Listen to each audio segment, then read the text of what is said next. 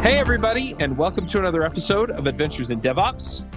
This week on our panel, we have Jeff Groman. He's being real quiet.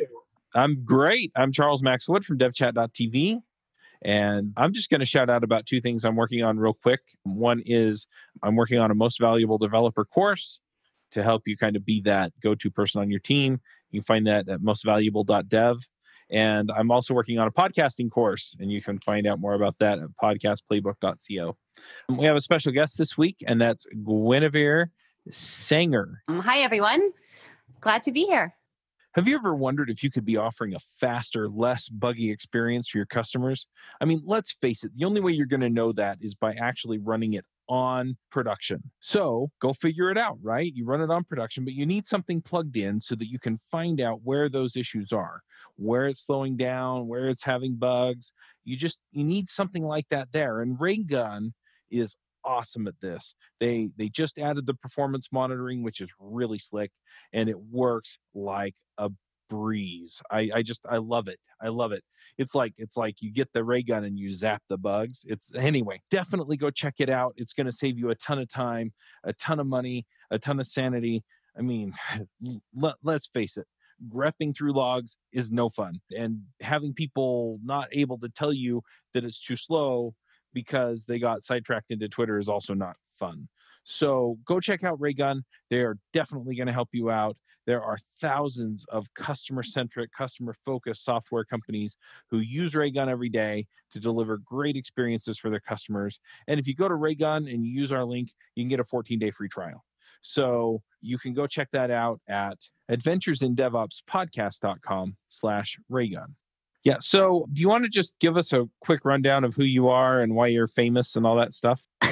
Sure. I'm not entirely sure I'm famous. But so again, my name's Guinevere. I'm a platform developer at GitHub, and I work with Kubernetes as the backend and all the product developers at GitHub who are shipping their apps. And so I'm sort of the interface between the backend and how we do work at GitHub.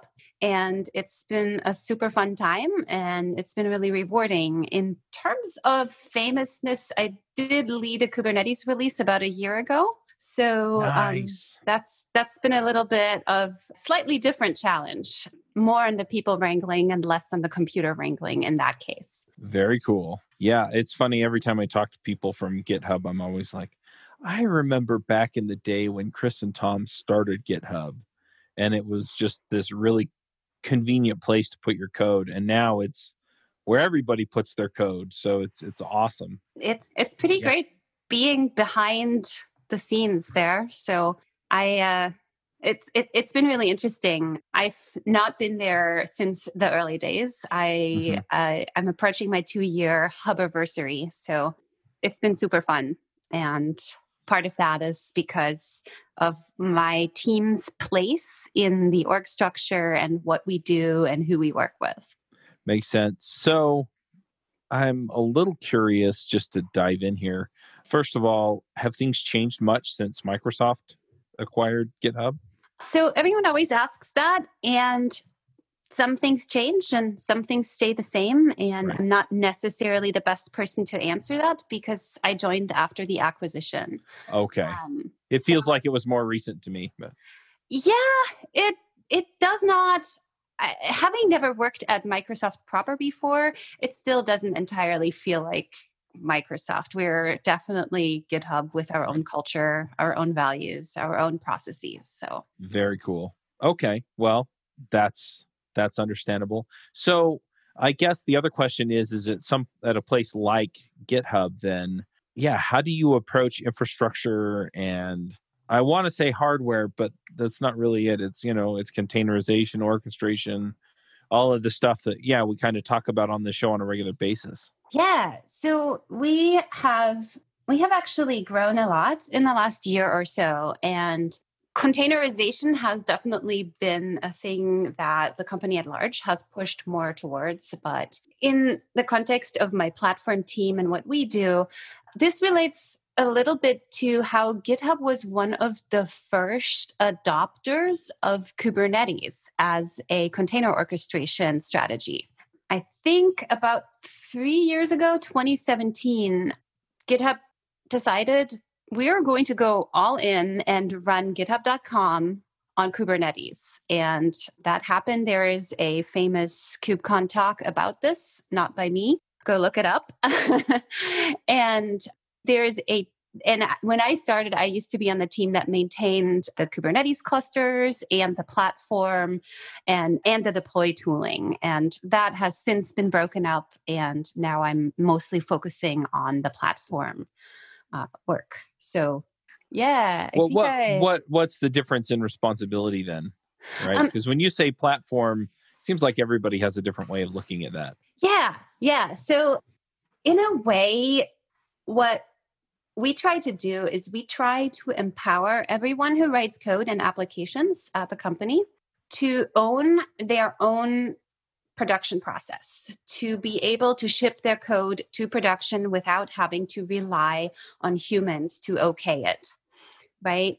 And in that sense, we are sitting in a little bit of a mentoring position where we have to teach our internal customers, hey, this is how you deploy your own stuff, which basically means two things. A, we're telling them, sorry, we're not your ops team. We're building the automation for you to own your entire product front to back. And it also means we have to make really smart decisions on what kind of things we present to our internal customers, our users, because it's not always as obvious as just twisting some buttons, right?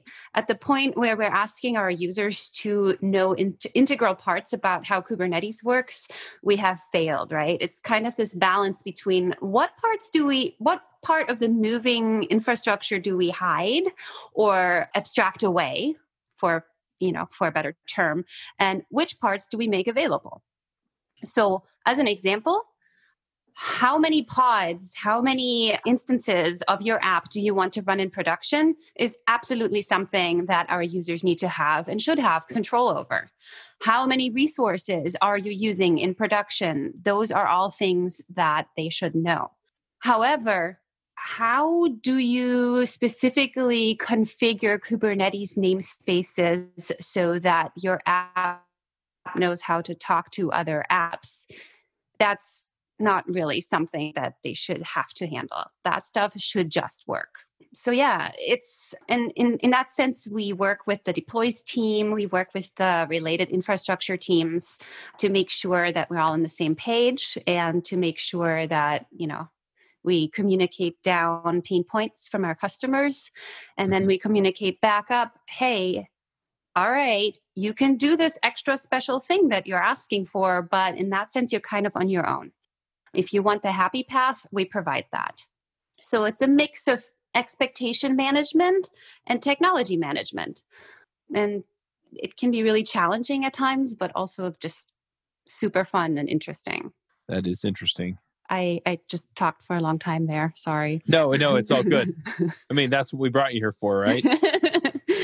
But yeah, it's interesting that we're talking about some of the, interpersonal stuff, because what I find in a lot of cases is, there are some judgment calls you make with technology, but anymore, I mean, writing and deploying software, managing systems, it heavily involves being able to communicate with other humans. And where you fail at that is usually where you fail at, it manifests in the technical issues you have crop up. And so, that's really interesting, at least from my standpoint, in how you make these decisions and how you communicate them to other people.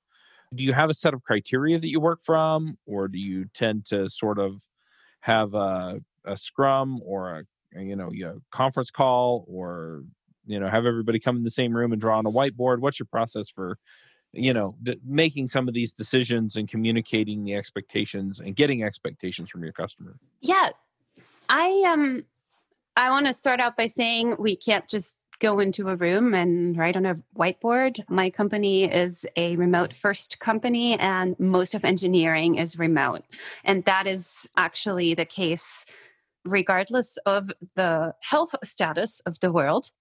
Side note, pandemics are fun, but work has changed very little for us in engineering at GitHub. But yeah, so our process has fortunately been really, really human to human. We run support channel where people can go and ask their deploy related questions. We have extensive documentation that we keep up to date, and we have a way to get people to, I come a little bit from an open source background. So I always ask people, hey, you know what? I haven't heard your question before. Can you please file an issue against our docs or against our team repo so that we can, follow up and so that other people can see that we've had this conversation before. One funny thing about GitHub is that we do everything with GitHub. So project management, issue filing, that all looks actually very, very similar to what you'd see on GitHub, the website, except it's, of course, in our private org, sorry. Makes sense. Yeah. It's a bit of a brain twister, but yeah. So we do some customer surveys. We do company-wide customer surveys as well. And our platform tends to do really well. And I think our secret sauce is that we offer somewhat more control than you would get from, say, cloud provider like AWS. You just ship your code to rent a computer, right?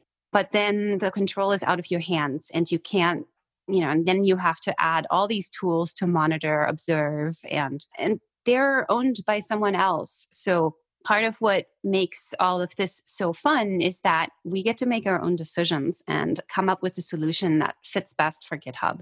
And so when we make decisions, we come together and draft proposals. And of course, we have to run that by our management chain and by the business needs. And sometimes we just get handed down initiatives, right?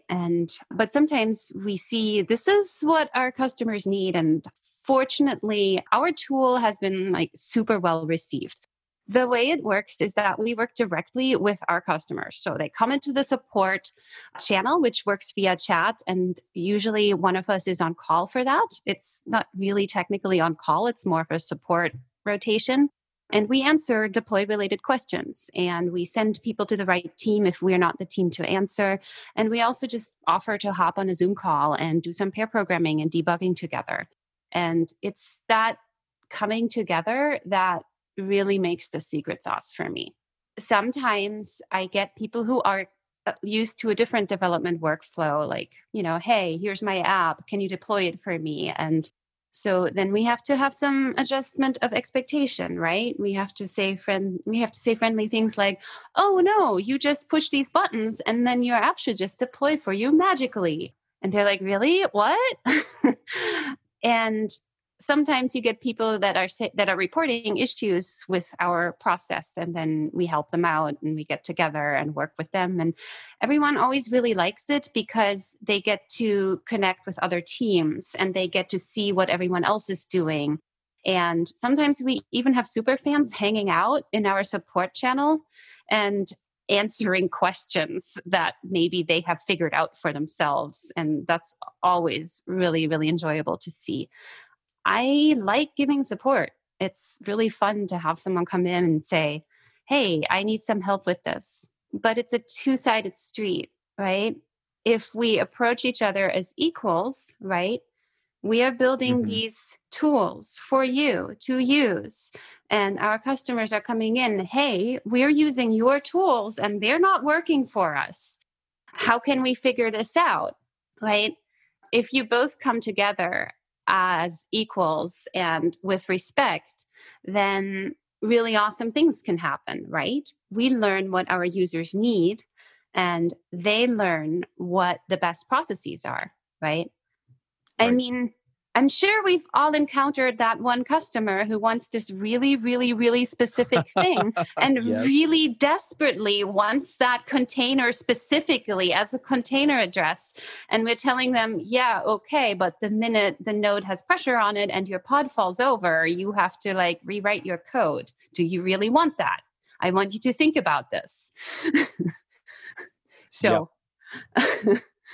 Well, and it's funny too because I mean some people it comes off of I watched a YouTube video or something like that, right? Or and I wanted to try this out. And other people, at least in my experience, I ran IT for a while.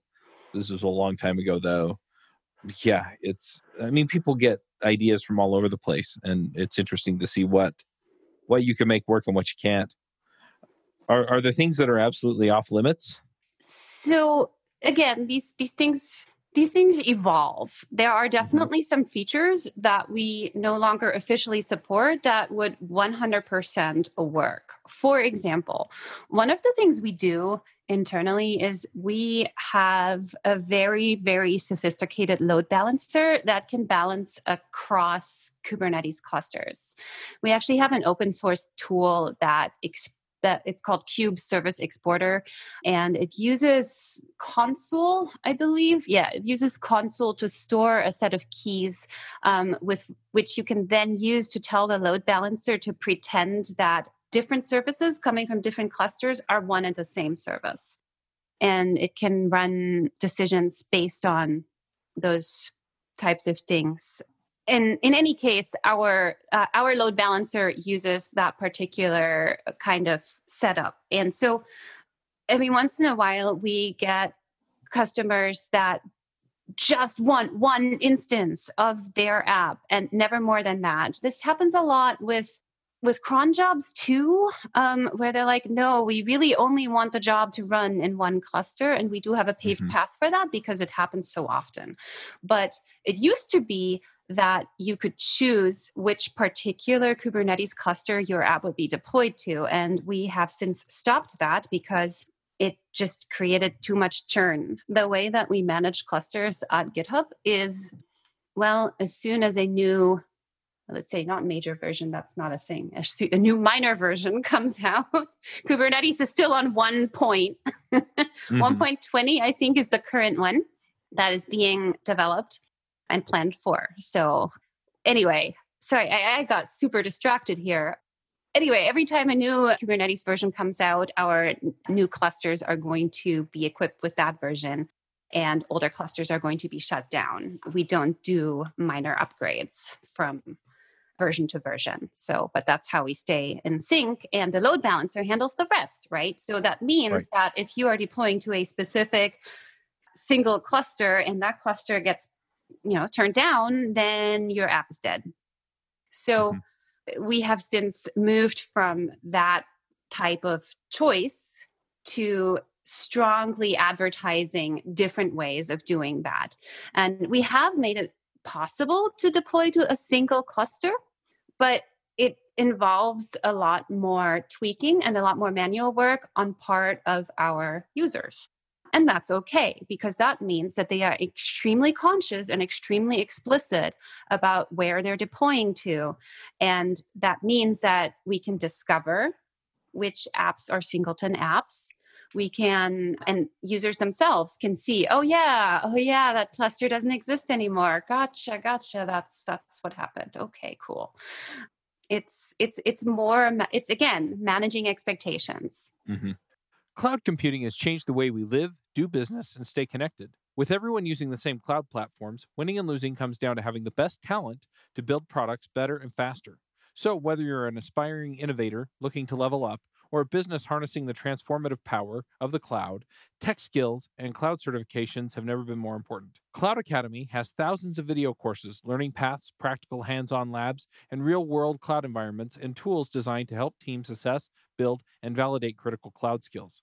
More importantly, Cloud Academy stays agile, challenging you with new content, labs, and tons of features that ensure your skills stay relevant and everyone can level up. They cover everything from major certifications to DevOps, security to programming languages. Cloud Academy is the cloud training platform of choice for Fortune 500 companies and thousands of tech professionals around the world.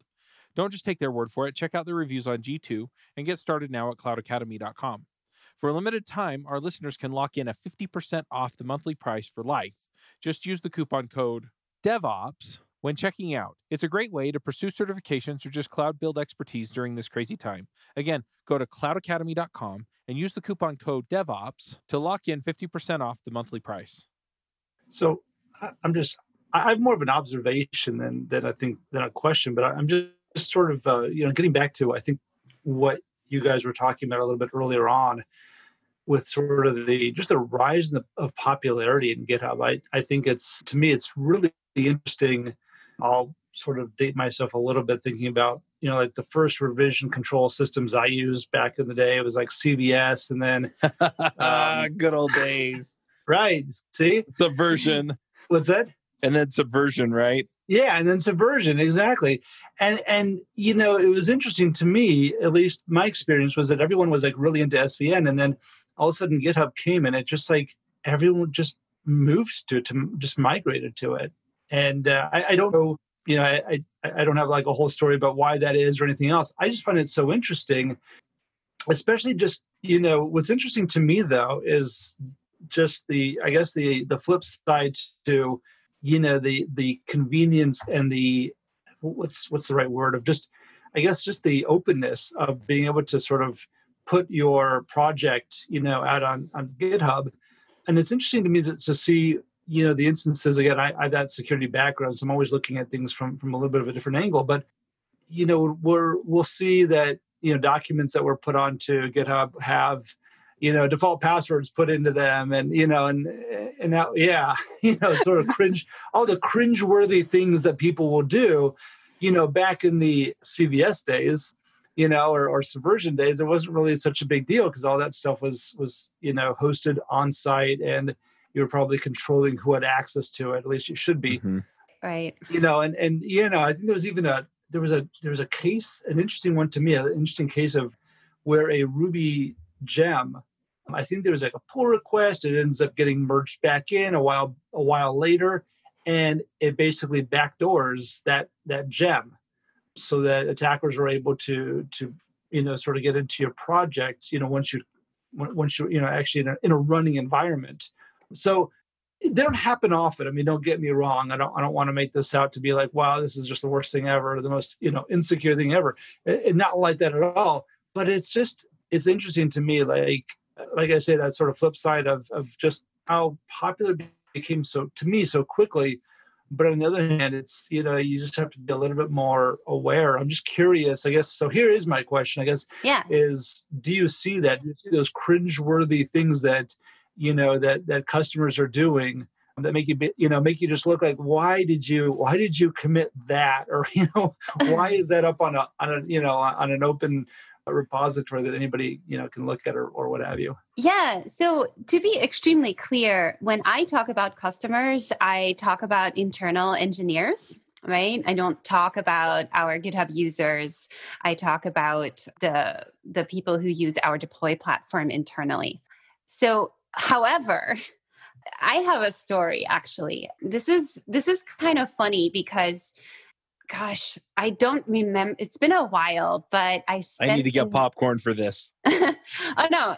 So people have gotten used to using GitHub for all the things. One really great example for that is Go, right? The language, Golang. The way that you import Go code is you go get it and give it a GitHub URL. Thank you. And I think there is now some verification, I think, ever since Go 1.13 or Go 1.14, which makes sure that it's safe and verified, which also breaks a ton of internal tooling so it breaks internal packages, or it did break them. Anyway, there was a bunch of fun with that recently. But before this happened, there was a really unique feature. Gosh, if I remember this correctly, you could, oh yeah. A Go package was put into a different repo with a redirect from the old repo name. However, at GitHub, on the website on GitHub, it was possible to reclaim the namespace of the original repository. And this was something really deep down in the Golang toolchain. And it broke everyone's stuff for the better part of a day when somebody came along and said, I wonder if I can reclaim this namespace. Ha ha. And I remember this very personally because I spent most of a day trying to, like, my tool had just started compiling and I was like, yes, it's working. And the very next time I ran it, it just broke. And I had, I was very new to this. I think I was an intern at the time, or I had just gotten my first full-time job. And I definitely thought it was my fault. And I spent most of a day digging into it until I finally tracked down this repo doesn't do what it doesn't import the dependent packages anymore because there's no main.go in it. Oh, what? Okay. So something like that. The details are probably fuzzy, but so that's one example where like GitHub as a way to share code can absolutely backfire. I'm not sure if you can still claim namespaces with a redirect. Interesting. Huh. Yeah, that's certainly those are always fun ones, right? I mean, and it's interesting how sometimes it's just I guess it always works this way. It's those complexities or just intricacies that we build into our infrastructure that end up sort of coming back and something someone either a long time ago forgot about or wasn't thinking about or what have you. But that's or just assumptions that people make, right? Nobody assumed that you would just pull a fast redirect and all of a sudden you own whatever package was supposed to be there. Right. It's not supposed to work that way. Said every person ever. This actually brings me to one of the things that's sometimes we forget that we are making solutions for real people and real processes. We're not trying to solve computer problems. We're trying to solve people problems, and we're throwing computers at the people. And I like to joke that like 80% of my toolkit when giving support is, well, did you like turn it off and on again? Like, try it again, see what happens. Does it do different things? And also, what's my other big one? Let's just throw more resources at it. Yeah. Because a lot of the time that is actually the real solution. Like there was something broken in the network, or a node was down, or some connection timed out, and it's like a confluence of circumstances that probably won't happen the next time, right? Like some of these things ultimately are unavoidable. And if it unblocks someone right now from, oh no, my app isn't deployed, then like giving it a retry is, in my opinion, a good first step. And then afterwards, sometimes really the situation is, I didn't have enough resources. Again, you can spend time into looking why your app is using that many resources and look for ways to reduce that. But that's not my job, right?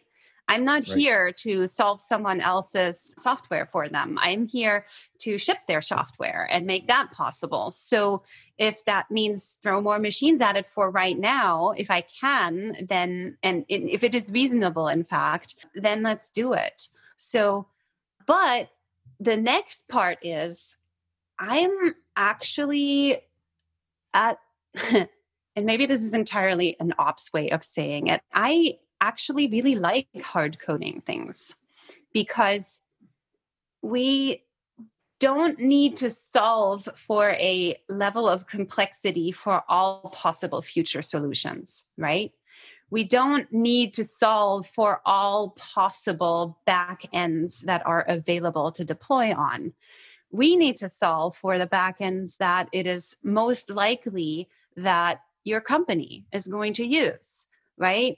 It doesn't make sense to write a deploy platform that can handle anything from like Heroku to what's the one, Ansible to, multi cloud provider backends. That's not really that's not really something we need to solve for right now, right? So, so if I just literally write down server names on some level, if we only have 3 servers, then there's really, really no point like to make it like brutally simple. Then you should really just write down the server names as a string in your code and solve for that. Yep, absolutely. It makes it explicit. Mm-hmm. Sorry, interrupted.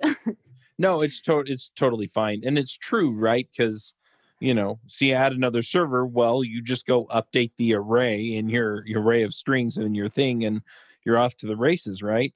And it's interesting, too, because I've been doing a lot of career coaching with people lately, and I tell them to build their careers the same way, right? They're like, well, there's so much out there to learn. And I said, yeah, but in order for you to level up in your job, there are probably a handful of things you really need to be really good at, right?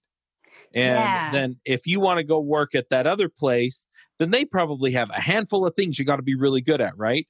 And so pick the ones that you're not good at and do the rest, right?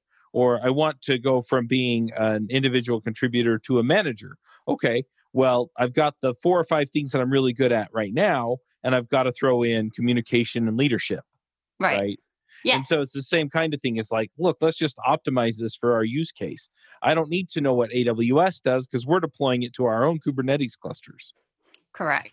Yeah. And again, it's another balance, right? Manage expectations. Yep. If I hard code it today, that doesn't mean I can't expand it tomorrow a lot of the time. Sometimes it does. Sometimes you code yourself into a corner and you're like, no, help.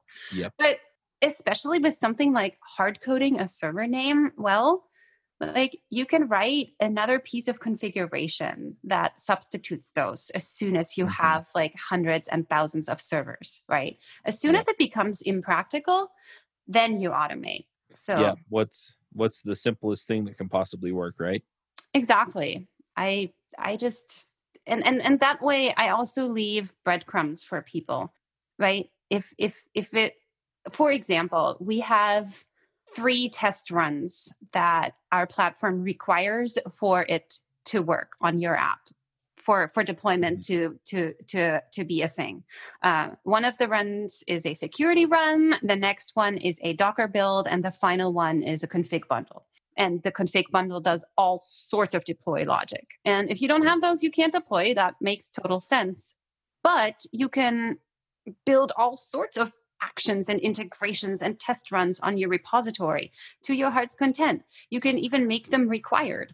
But in terms of our tooling, I'm not going to abstract that away. I'm going to say there's 3 runs.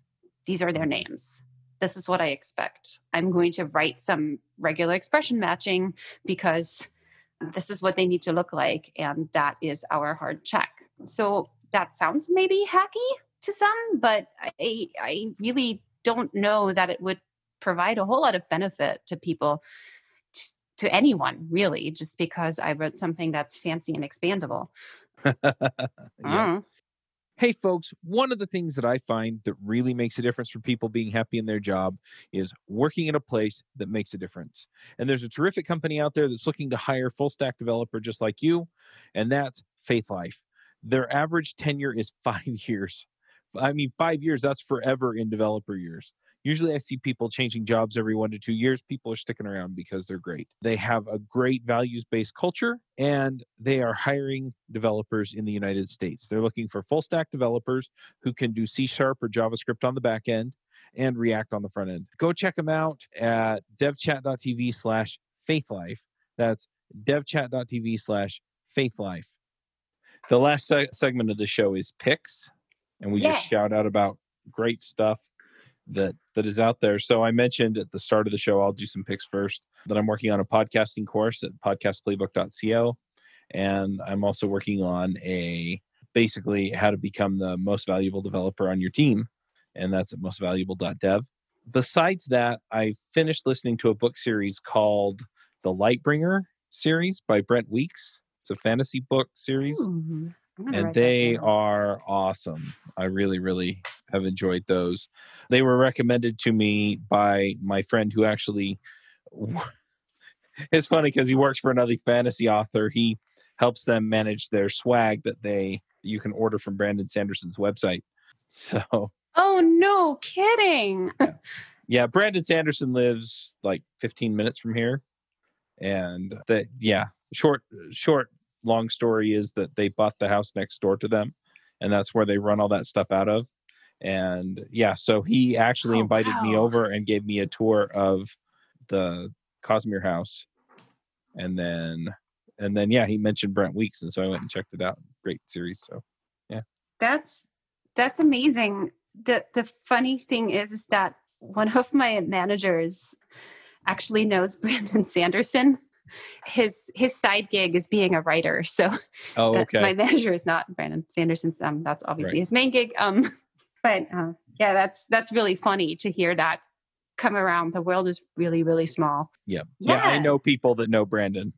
So gosh, I had misunderstood what PIX means. So I will need a minute to think about that. Nope, it's all good. I'll throw out one more pick then while you're thinking. So my father-in-law, he's actually a funny story. So he's a general contractor, and he's actually been remodeling my mom's kitchen just for weirds, right? So he's working for my mom, and he was here the other day, and we were watching shows, and because my wife was hanging out with some friends, and he mentioned Eureka, which is this, it's not a currently running show, but it's basically this town full of geniuses and all this stuff. And anyway, I've only watched a couple of episodes, but I've really been enjoying that. So I'm going to shout out about that as well.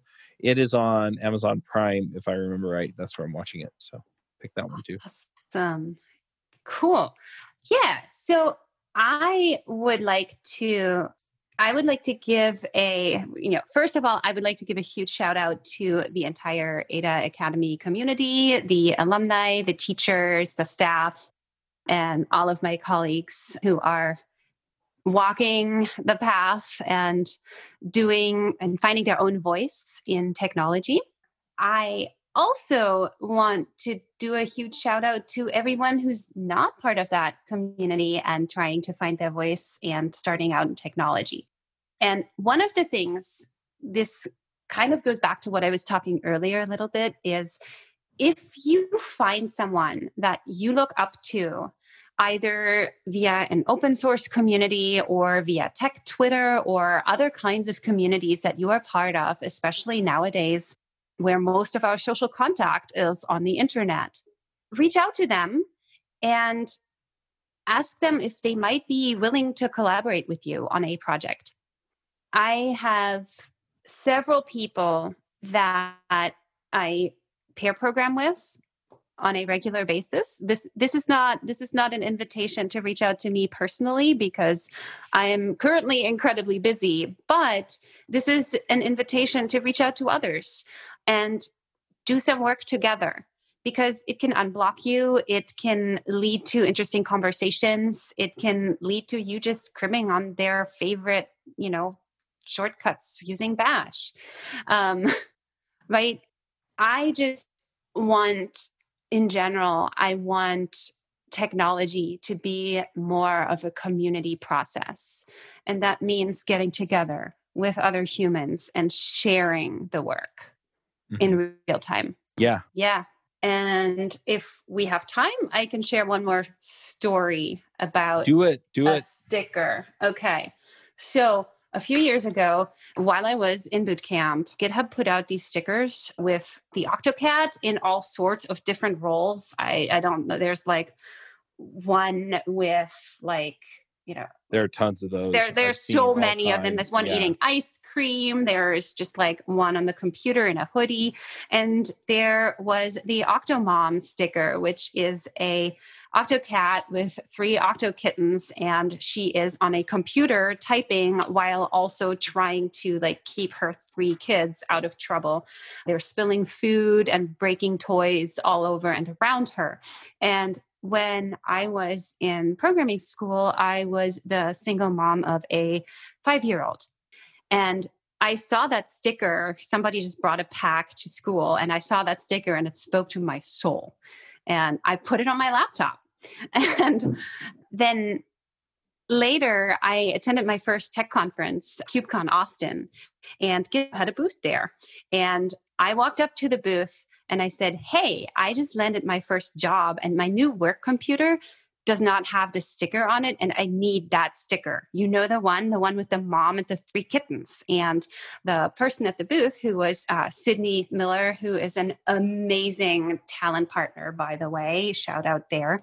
Hi, Sydney. She said, oh yeah, I totally know that sticker. And then she looked through her stack and she didn't have it.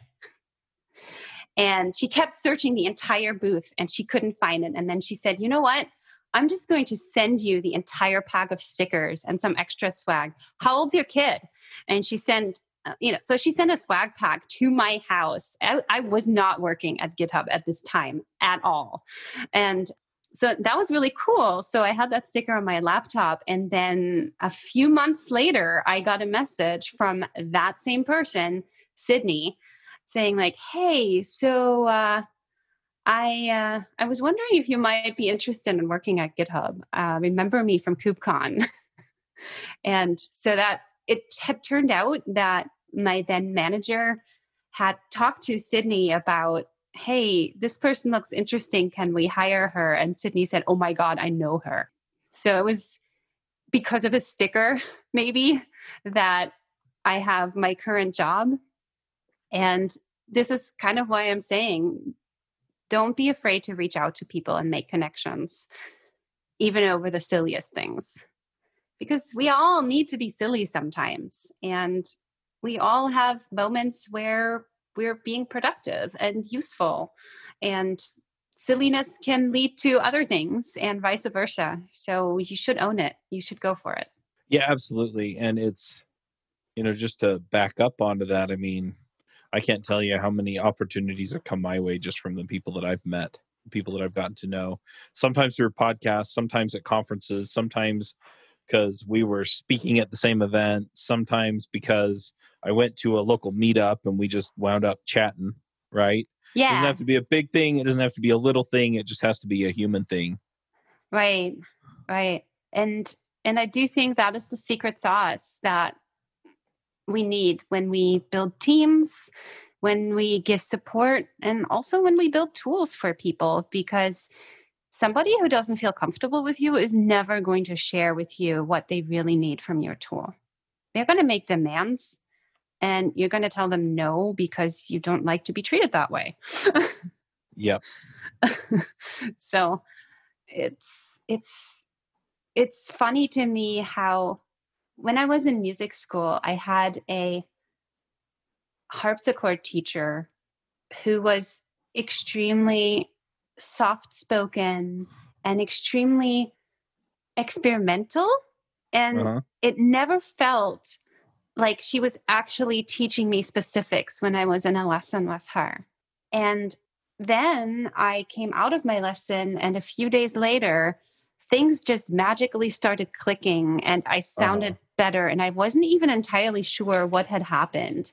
It was just this weird thing where I trusted her. So she didn't have to waste a whole lot of time explaining why she wanted me to do something a certain way. It was, I thought it was magic at the time, but now I look back and I'm like, nope, that was just realizing that the human connections are ultimately what makes this work. So true. That is so true.